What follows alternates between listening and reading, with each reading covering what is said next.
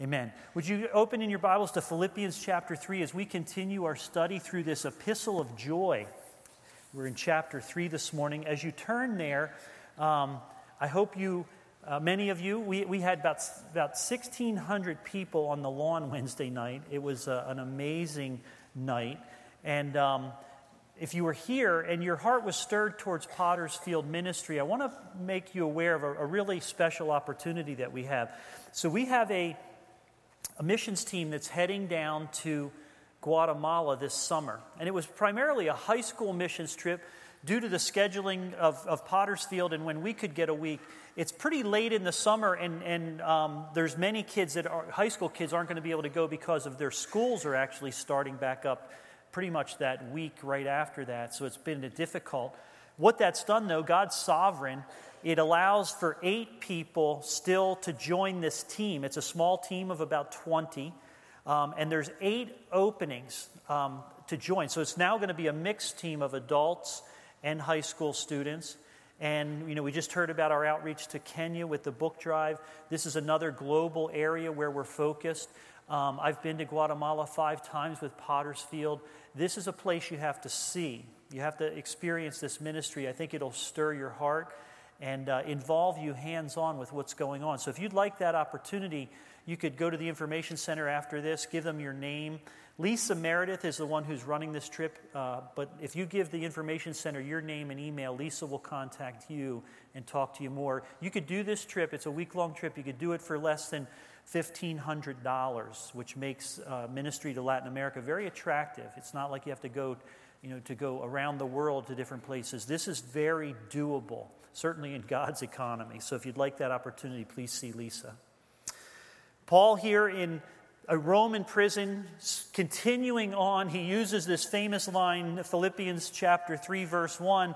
You got to watch out when a preacher says this, "Finally, my brethren." That means he's just getting started. And Paul here, it's not a transition, it's not a cheap preacher's joke. It's really what he's saying is, listen, let's shift gears and let's really talk about what's important. Let me talk about what's going to rob you of the joy. This is the epistle of a joy. Paul's going to say, let me warn you and let me explain what can rob your joy. He says, finally, brethren, rejoice in the Lord. For me to write the same thing to you is not tedious. In other words, he's reviewing again and again. These are letters that have gone out to the church. He goes, it's not tedious to me, but it's safe for you. He says, listen, beware of the dogs. Beware of evil workers. Beware of the mutilation. Now, for 3 years of my life, the last 3 years before I came into vocational ministry, this is back in 1999 or so, I used to work for Public Service Electric and Gas over in New Jersey, and for the last 3 years of my career there, I supervised a group of men and women that every month was responsible for reading 600,000 electric and gas meters. This is back before they had the technology that they do today. These guys literally had to go in to basements and backyards and attics and wherever the meter was and read 600,000 meters a month, about 20,000 a day. And we were doing this in Camden and Burlington counties, including all of the city of Camden, including some very difficult neighborhoods in Camden where there were drug gangs deeply entrenched and basically controlling the neighborhoods. And these drug gangs had really interesting territorial security. They used to use dogs to control the houses where they would run their stashes and basically crack houses and everything else. They would use dogs to secure these properties when they weren't around. And there was actually in Camden, there was actually a veterinarian, like a crooked veterinarian, that these drug lords would pay black money to in order to have them perform surgeries on typically Rottweilers and pit bulls to remove their vocal cords, if you can imagine, so that the dogs couldn't bark. They were basically silent attack dogs. So you had no idea what you were walking into, and they would let these dogs just roam in their properties. Awful. So I would begin every morning as I would send, sometimes in the summer when we had temporary workers, I'd be sending 100 people out into the field. I'd say, listen, guys, gals, beware of the dogs. Beware of the dogs. These are mutilators of the flesh, and they were. It was our number one safety issue, was dog bites, and especially in these neighborhoods where these drug lords were operating. Beware of the dogs. I can appreciate Paul's emotion here. Now, his emotion, the dogs that he's talking about a spiritual dog. And the language that he's using is very in your face. He's worked up. This is a word that you typically would not use in mixed company. It's a word that a Jew would oftentimes use to describe a Gentile. It was a slanderous word. Paul here is using it against fellow Jews. He's really upset about their behavior. And what he's upset about, and it upsets any pastor, it upsets any shepherd, it should upset any Christian who's serious about discipleship. What he's upset about is somebody who is trying to burden another person with ungodly restrictions that will rob them of their liberty and their joy that Christ went to the cross to give. See, in order to be a Jew, obviously, the covenant with Abraham was that the sign of the covenant would be the circumcision of the male. And Paul here says, listen, beware of the mutilation. In other words, a circumcision literally gone or figuratively gone bad. Paul says, we're the circumcision. You want to know the true circumcision? Here it is, verse 3. We worship God in the Spirit. We rejoice in Jesus Christ. And we have no confidence in the flesh. But Paul's angry at these Judaizers. He would refer to them in other works. These people that would heap undue restrictions on people, burdens on people. Basically what they were doing, if you were a Gentile and you came to know Christ through the fulfillment of the gospel, the Spirit of God revealing it to you, your confession of faith, repentance of sin, and you are saved, you're born again. And the Judaizers would come to you and say, no, you can't be truly born again until you are physically circumcised. You need to enter in other words, you need to step out of that freedom that God just gave you, set you free from all your sins. Now you need to step into this law and put on all this bondage of human and man's restriction, including this physical circumcision, so that you can experience true salvation. That's where it's going to come from. It's going to come from the works of the flesh.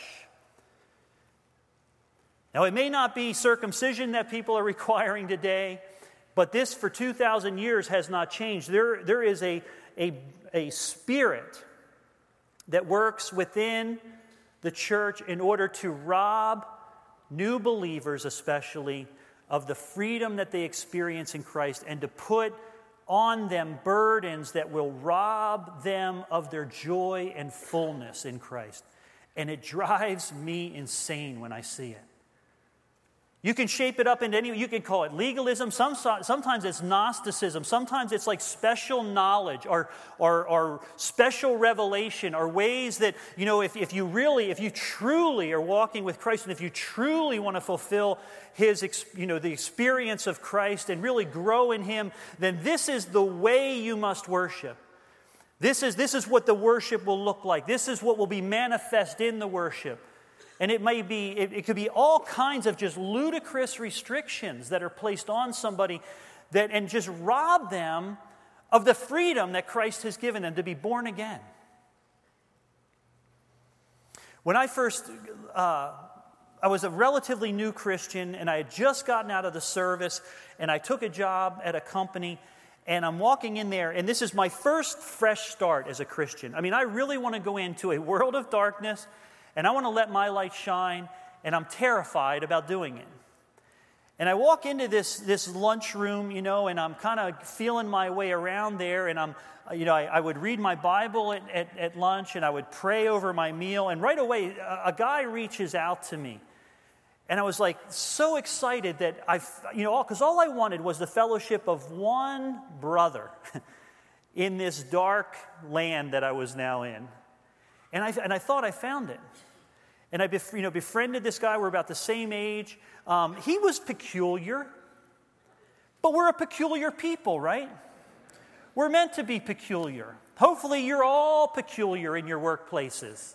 Hopefully there's something about you that people go, she's a little peculiar. I hope it's the light of God that's shining through you in the darkness. I hope it's love, unconditional, that comes out of you, concern, compassion, truth.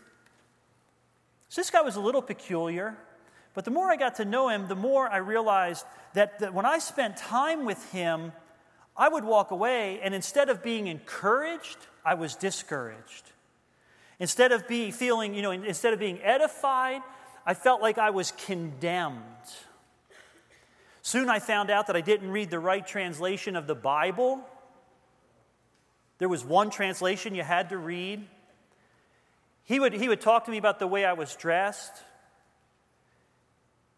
He started talking to me about sin in my life, and he was set free completely from sin. I had a problem with that. Both the sinning part and being set free, I still struggled with it. Newsflash, still do. But he was delivered from it. And if I was truly saved, I would understand that I could enter into that with him.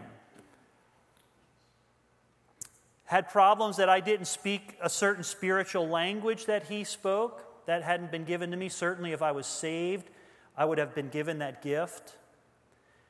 You get the idea? Mutilator of the flesh. Putting restrictions on me way beyond what was required. And listen, here's the key. I came away from meetings with him where I was condemned. And the Holy Spirit does not condemn. Matter of fact, Jesus Christ went to the cross to set condemned men free. The Holy Spirit convicts. And that can be a beautiful thing. You know what? If you see sin in my life, me being up against you and you're living in a holier way than I am, and I am realizing, you know what? I'm flirting around with things and this person's not, and that convicts me, and I repent from things that I'm messing around with, and there's a freedom in that. But there is therefore no more condemnation for those that are in Christ Jesus. Scripture tells us. Paul says, beware of them. We're the true circumcision. He says here, if anyone else, the end of verse 4 there, if anyone else thinks he may have confidence in the flesh, I more so. Listen, if you want to look at the flesh, if you want to put confidence in the flesh, let's talk about my life. I'm circumcised on the 8th day. In other words, according to the law.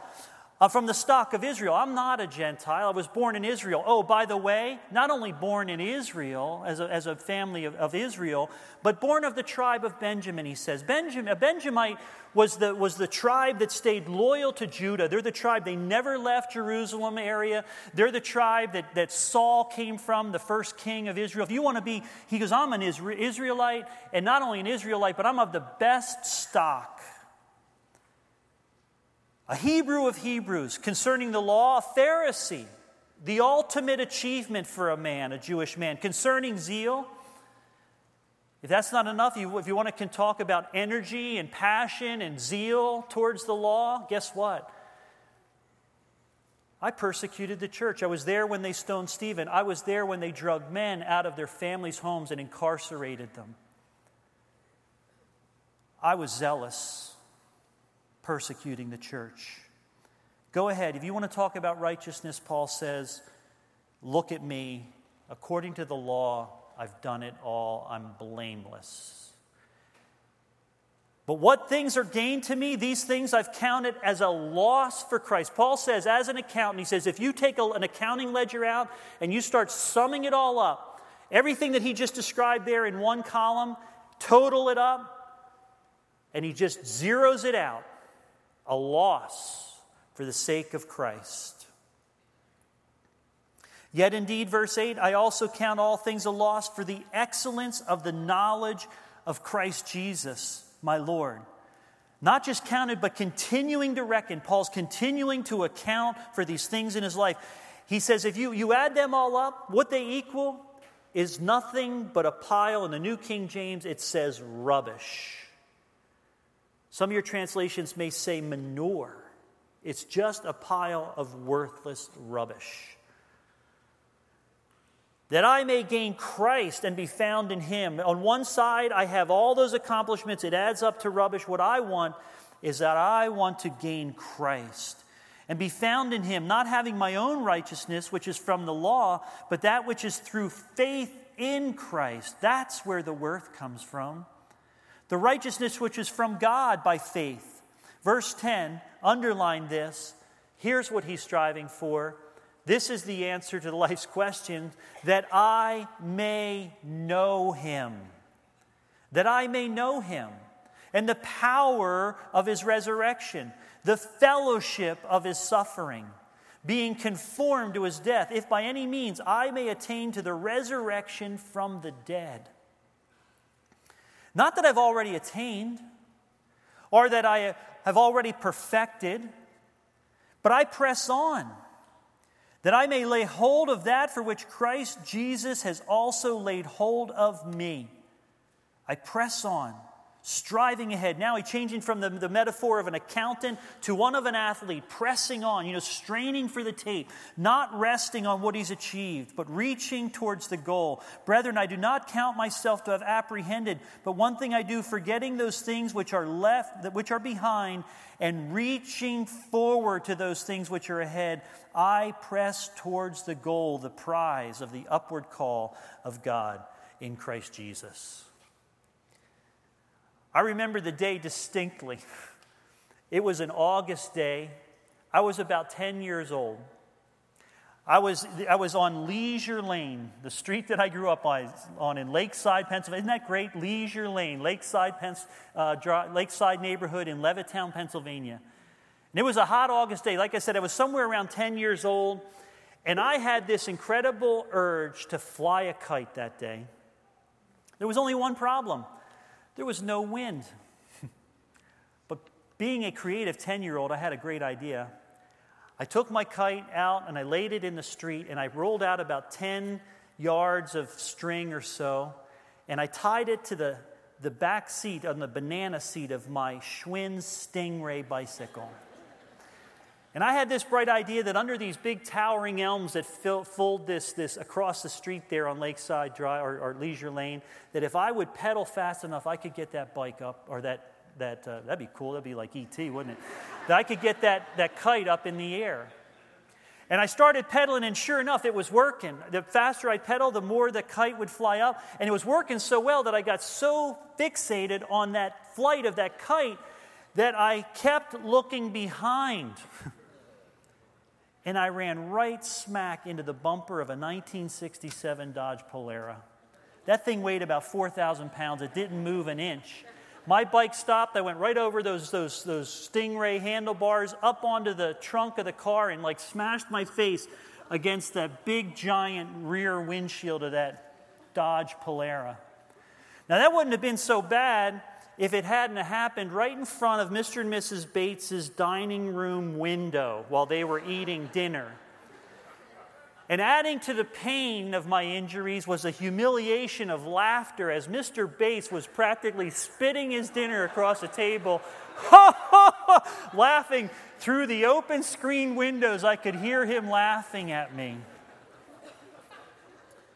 You cannot reach your goal by driving around looking over your shoulder. You've got to forget what's behind and press on. Paul says, I have all that resume, and he lists his resume a couple times. It's worthless. I forget it. I'm pressing on. So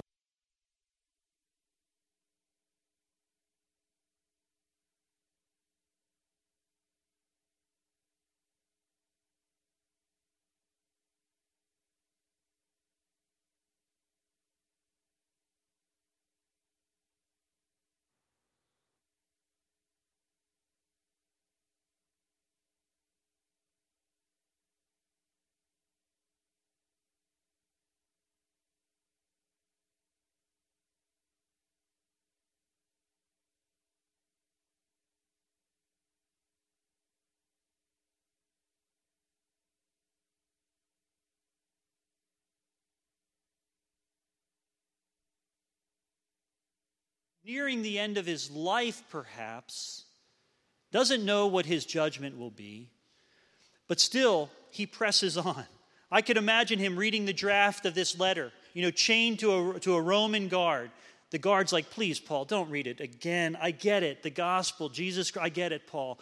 All right, I'll accept Christ. Just please don't read it again. But I could imagine, he's just, whatever opportunity he has, he's pressing on. He's not resting on anything that he's already achieved. That's one danger. I think another, and perhaps maybe bigger danger, is looking back over a shoulder at the failures. The failures that rob us of our joy, that rob us perhaps of we think of our qualification to be an ambassador of the gospel. So whatever your situation is here this morning, press on. If you keep looking over your shoulder, you're going to run into a 67 Dodge Polara, and it's going to be painful. But press on.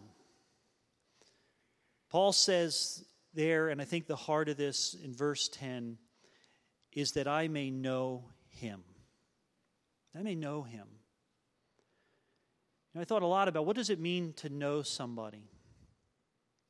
I can know somebody by knowing their name and having conversation with them and getting to understand who they are. I know Pastor Shem. I've known him for a long time. I know that he's a worship leader. He plays guitar. He sings. He has a gift. And the more I know about him, the more I know about what he does, the more I get to know about him. I could come visit. We could spend time in the same house together, a husband and wife, certainly living their lives together. They get to know one another. The Apostle John wrote a gospel, one of the most profound books ever written, inspired by the Holy Spirit, and mystically through the whole thing, his point is to give 7 illustrations, 7 examples of who Christ is, that you may know him. And if you're sitting here this morning and you want to know whether or not you know, perhaps maybe just to review those 7 I ams as we close here this morning and let them resonate in your heart. Do you know him? Are you striving to know him? Did you know that he's the bread of life? John would tell us that. I thought about that. Do I know him? Do I know that he's the bread? He says that if you come to me and you shall eat, you shall never hunger again. And he who believes in me will never thirst. From the time that I've known Christ spiritually, I've never longed for anything else. I've longed to know more of him, but I've never, ever doubted that that's what I needed to press towards, that he nourishes my soul. Look at number 3 there. He says that I'm the door. He's in John 10, verse 9. He says, anyone that enters by me will be saved. And listen to this. This is beautiful. And will go in and out. Go in and out. Go out to find pasture. He allows me to go out and he leads me to places, tall grass. Psalm 23 says that he is a good shepherd. He makes me to lie down in tall grass. When Jesus sat the 5,000 down, he said, make them sit. John says that there was much grass there. Interesting, the shepherd. But I go out to find pasture, but you know what? It's a dangerous world out there, and he's the door. I can come back in. And then he provides for me protection. Amazing. He's the good shepherd. I need a shepherd. I need somebody to keep me on track. I need somebody to take that staff and pull me out of danger. Sometimes I might need a little knock upside the head to point me back on the right path and get out of the briars where I shouldn't be. Or to pay attention and get out of danger. I love verse 7, though, or number 7 from John 15:5. The 7th I am. He says, I am the vine. You are the branches. He who abides in me and I in him bears much fruit. For without me you can do nothing. Do you know him this morning?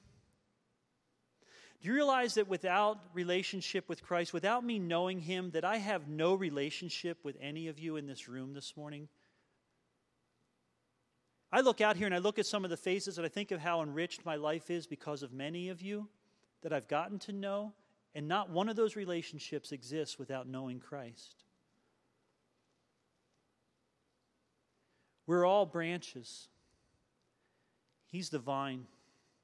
The one thing that I longed for more than anything when I was lost was when I saw Christians, true Christians, Spirit-filled Christians, I saw the community of Christ and how they engaged together. And I thought I was outside that. I was severed off of that, and I wanted desperately to be part of it. The body of Christ. Do you know him this morning? So the worship team comes up, and we'll close with a song. This morning, if you are far from Christ, if you're struggling with resting and knowing him,